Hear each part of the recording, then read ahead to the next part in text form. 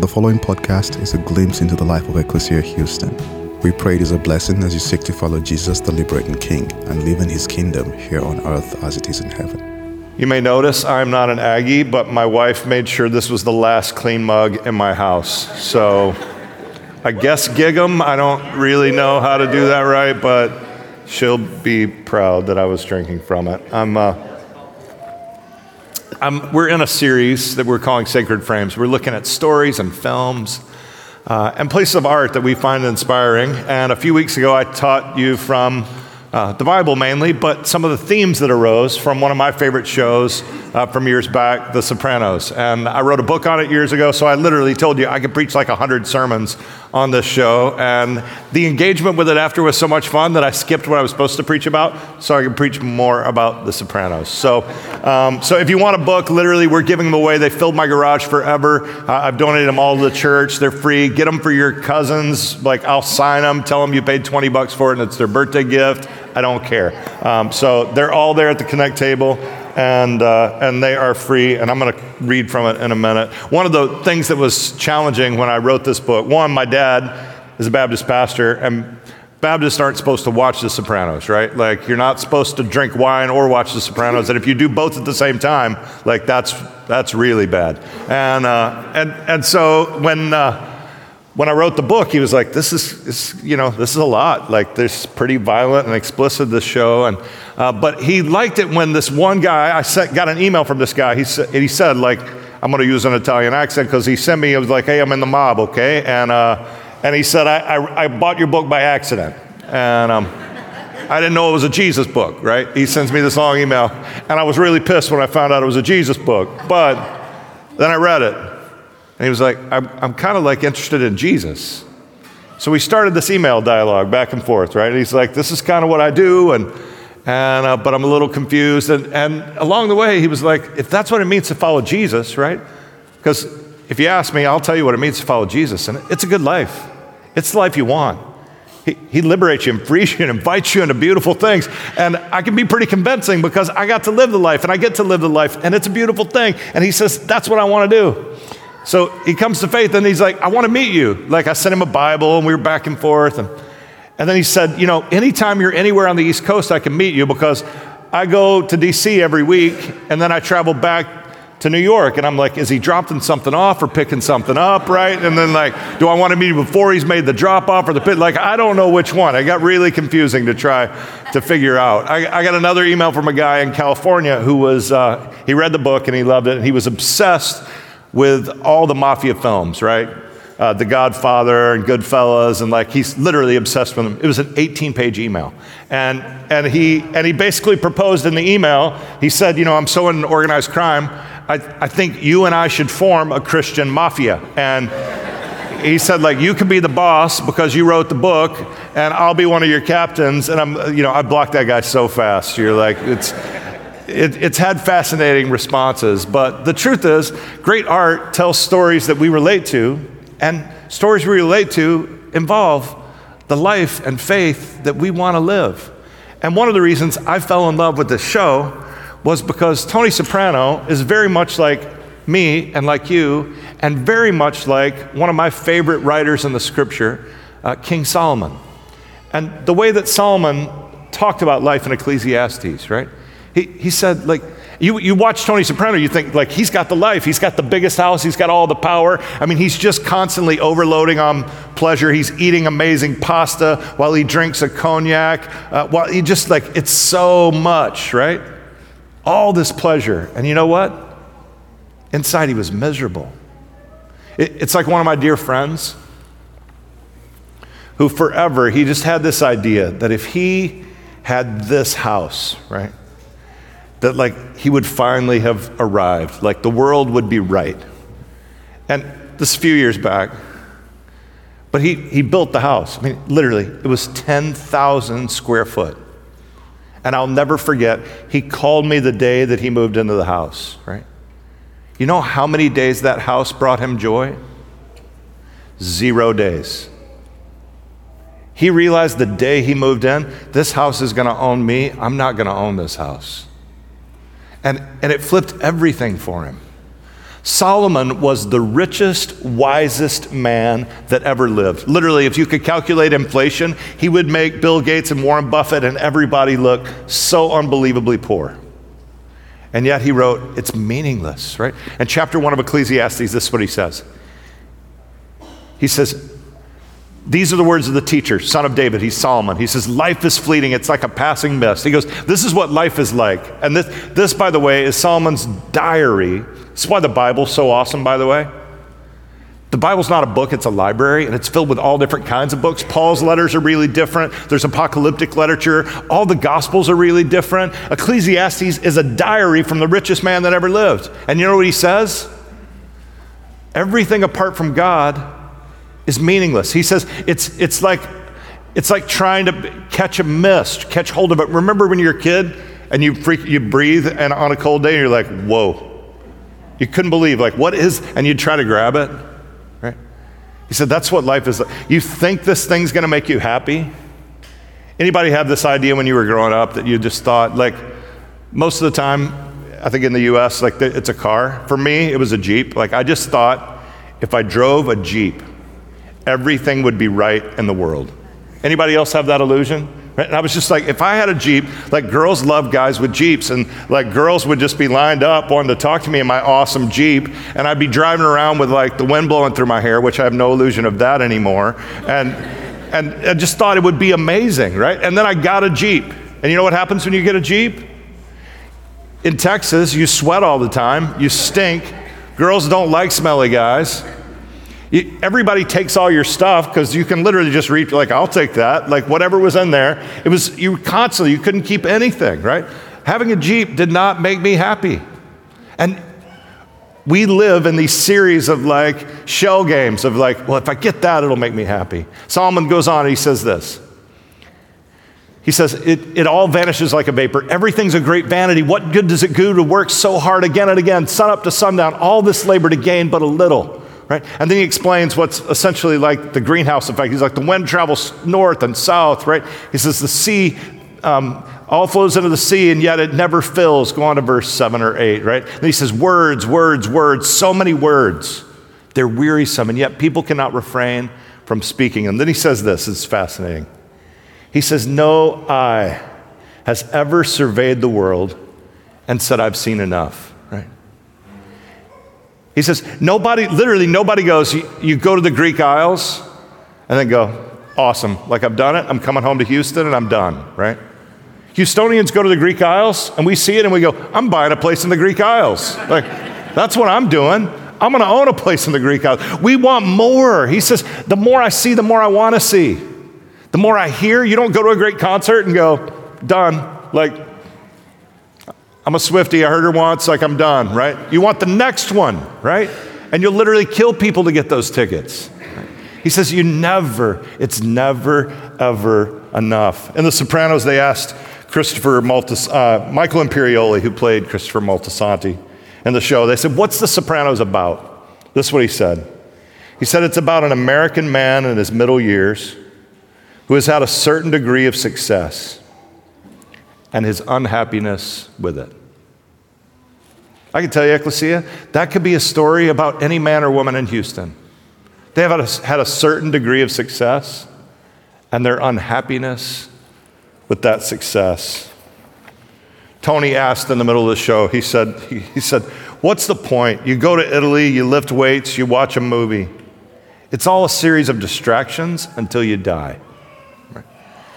And for many of us, that's the story of what Solomon says is life apart from God. He says, if you think things of this world are going to satisfy you, they will be like a mist.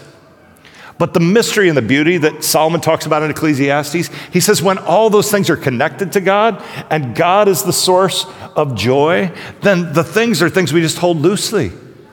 And we give them away and we share them and we don't believe they're going to satisfy them. And The Sopranos is a window into that. It's one of the reasons that I love it. Secondly, it brings up really important issues. I'm going to bring up one I never would have preached on, except Tony Soprano likes to talk about it. It's this idea in the Bible they call generational sin. This idea that the sins of the fathers or mothers are passed down and cause harm to children and grandchildren. In the Bible, it's clear that this is a reality. What does it mean? And what are the implications of it? This is one of the things Tony struggled with as he tried to figure out how his life had affected his son, Anthony Jr. This is him talking with his therapist, Dr. Melfi. My son curled up on a couch in a fetus position. Have you talked to him? Till I'm blue in the face. We both have. And now we're afraid to talk to him because of what he might do.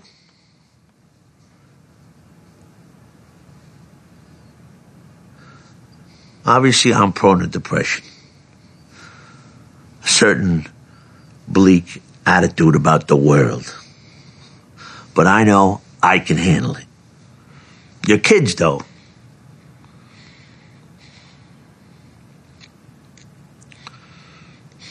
It's like when they're little and they get sick. You'd give anything in the world to trade places with them so they don't have to suffer. And then they think you're the cause of it. How are you the cause of it? It's in his blood, this miserable existence. My rotten genes have infected my kid's soul. That's my gift to my son.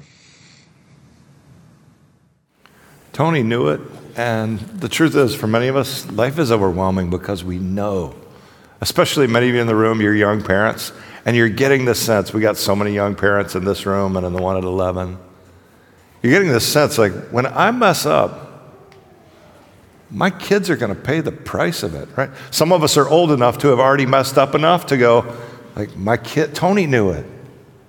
The choices I make today have an effect on my kids. Now, the truth is, our kids, none of us are born into a perfect world, right? And you don't get to blame your parents forever, right? The ancient Hebrews had this expression. They said, the parents ate sour grapes and the children's teeth were set on edge. That's what it says in the Hebrew. For us, the better expression would be, the parents ate a sour lemon and the children puckered their lips, right? You're saying, like, they did something wrong and we paid the price for it. And there is some truth to that.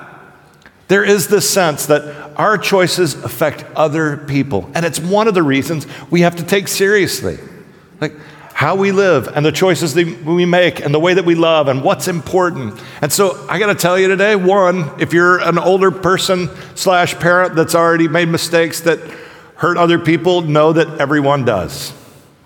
And you got to show grace to yourself.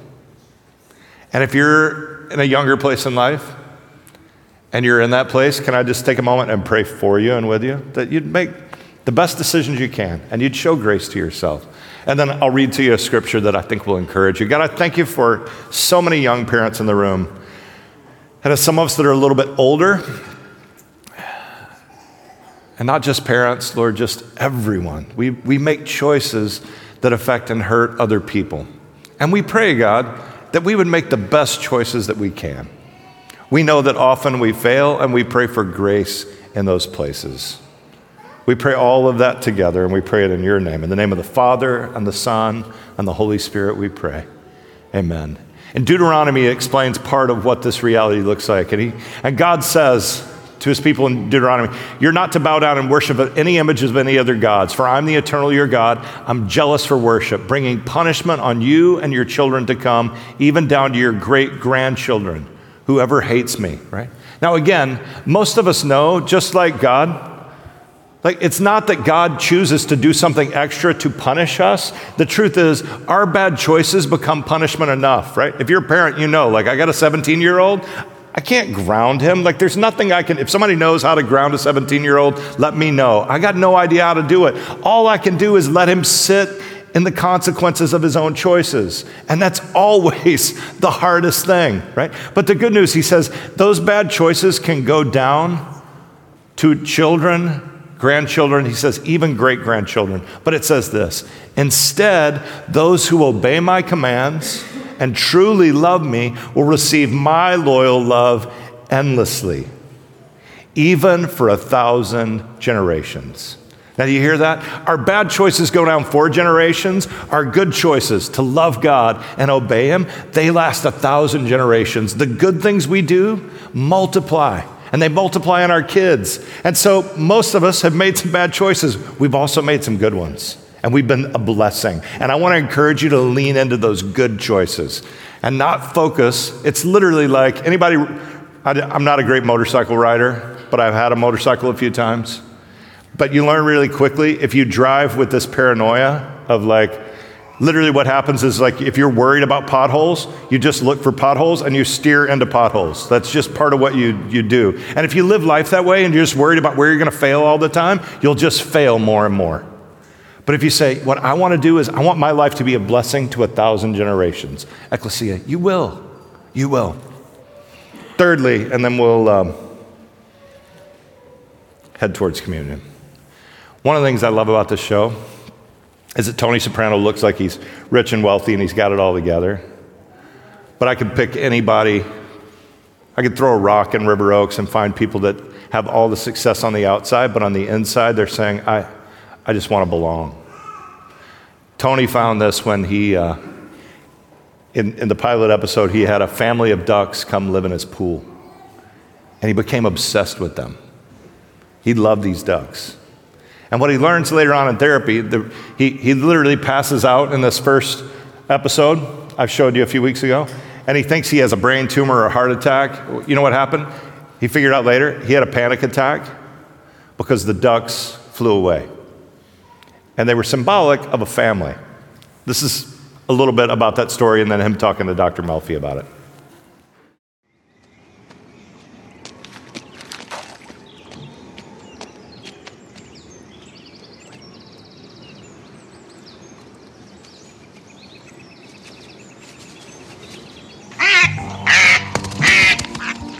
A couple months before all this, these two wild ducks landed on my pool. It was amazing.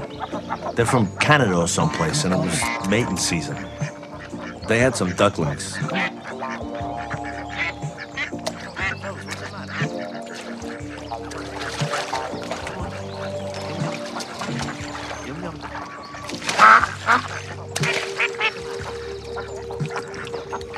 My daughter's friend was here to drive my daughter, Meadow, to school. Meadow, your father with those ducks. I know. The whole yard smells like duck poo. It's like embarrassing. Girls, you gotta have more than just cranberry juice for breakfast, all right? You need brain food for school. Him, with those ducks. And listen, if you don't like that ramp, I'll build you another one. Maybe it's the wood. Hey, kids, come here. Come here, they're trying to fly. Ugh. Come here, the babies, they're trying to fly. Look, they're trying to fly. National Geographic, Yeah, Dad. super. You showed us yesterday. It's great.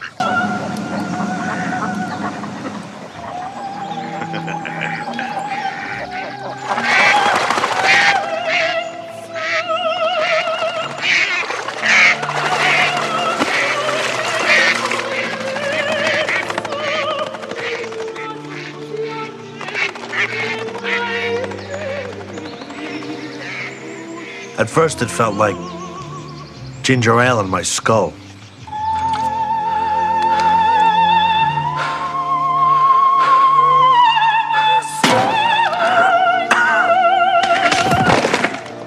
Mom, Daddy just fell. Mom, Dad, Tony. Oh my God, Tony, Dad. Get back. Dad, Daddy, Dad. Anthony Jr., call 911. Do you feel depressed?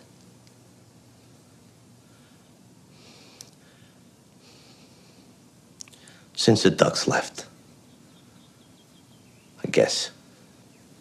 The ducks that preceded your losing consciousness. Let's talk about them.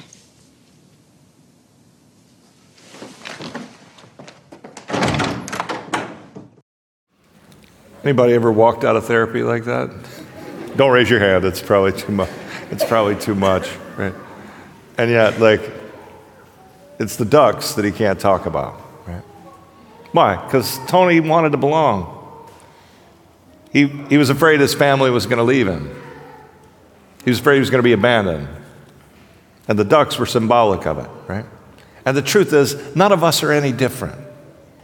What Tony needed was a community of people that choose to love you even when it's not easy, right? What he needed was a church. In Ecclesiastes 4, Solomon says it this way, right? He says literally, again, I observed another example of how fleeting life is under the sun. Again, in Ecclesiastes, under the sun is apart from God.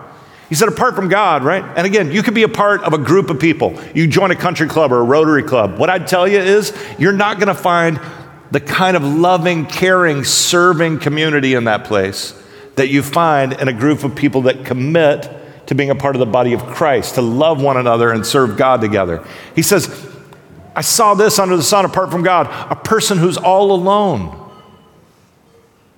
with no child, no sibling. Anybody remember that awfully sad commercial from like the 90s? The woman, like, she yells, I've fallen and I can't get up, right? Anybody remember? And you're just like, oh my God, like, where are her people, you know? I've fallen and I can't get up. And you just thought, like, why is she by herself? Solomon's saying, that's what it feels like. Tony Soprano's saying, that's what it feels like. I'm afraid I'm going to fall and I can't get up. Why? Because you need somebody to help you.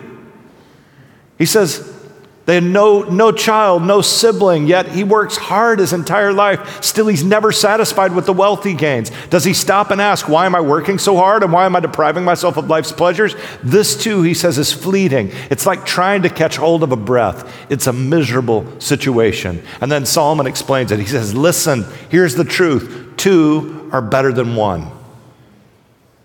Because a good return comes when two work together. If one of them falls, the other can help him up. And it should say when one of them falls, right? Because at some point, we're going to trip and fall. He says, but who will help the pitiful person who falls down alone? In the same way, if two lie down together, they can keep each other warm. Isn't that amazing? That the body heat of two people can warm you, but if you're by yourself, you can't? Like, that something happens in that interchange. It's amazing. He says they can keep each other warm, but how will the one who sleeps alone stay warm against the night? And if one person is vulnerable to attack, two can drive the attacker away. As the saying goes, he says, a rope of 3 strands is not quickly broken. He says, if the rope gets stronger, it gets stronger and stronger. And what we need is to be a part of community, a place where we can belong. So this is what I want to invite you to. We're going to start in a couple of weeks, after Ash Wednesday, our Lenten journey.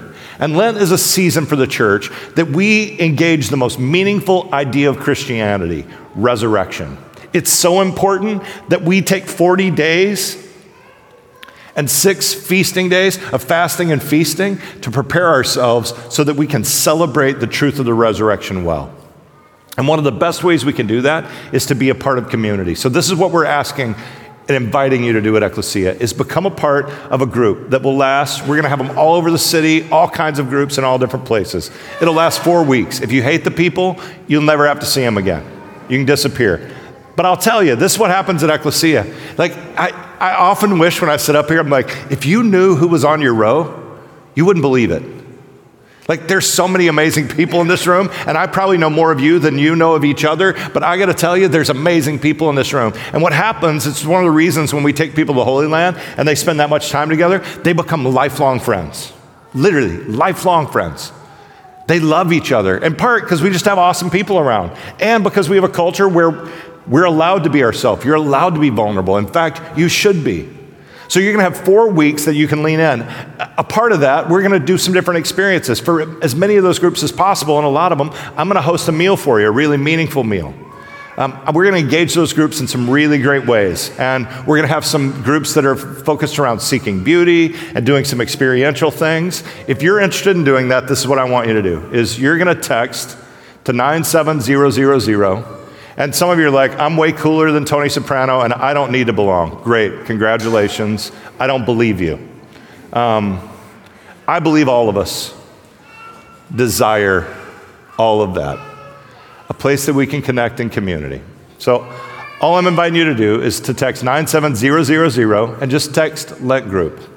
And then we'll have your information. And what you're going to get is a menu of things that are going to start to come out. We're going to connect people to some different groups and experiences. And 4 weeks will either be one of the most meaningful things you ever did, or it'll be like, I did what the pastor asked, and he was a liar, and it wasn't really that helpful. And I'll apologize to you and I'll buy you a taco, okay?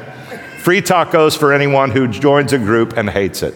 On me, free tacos. So that's the exchange I'm willing to make. And for many of you, a lot of those groups are going to go through. I have a devotional that I wrote years ago that guide you through Lent and through a fasting experience. It's called A Place at the Table. And I've donated all of those books to the church. And so they're free to you. They're at the Connect table. And if you grab one, you can start to kind of get a little glimpse. Don't read too far into it. Read the introduction. And then during Lent, you'll have something to read with that group and with our community to be able to do that well. My guess is, Ecclesia, that no matter how amazing you are, that you have this sense like I have that it's important for me to have some people that I belong to, that I walk with, that I share life's struggles and successes. And whether you're Tony Soprano or Chris C.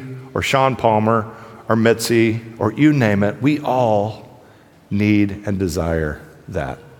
So I'm going to pray that God will open those doors for you as we walk together in this Lenten season. Thank you for listening to our podcast. If you would like more information, please visit our website at www.ecclesiahouston.org.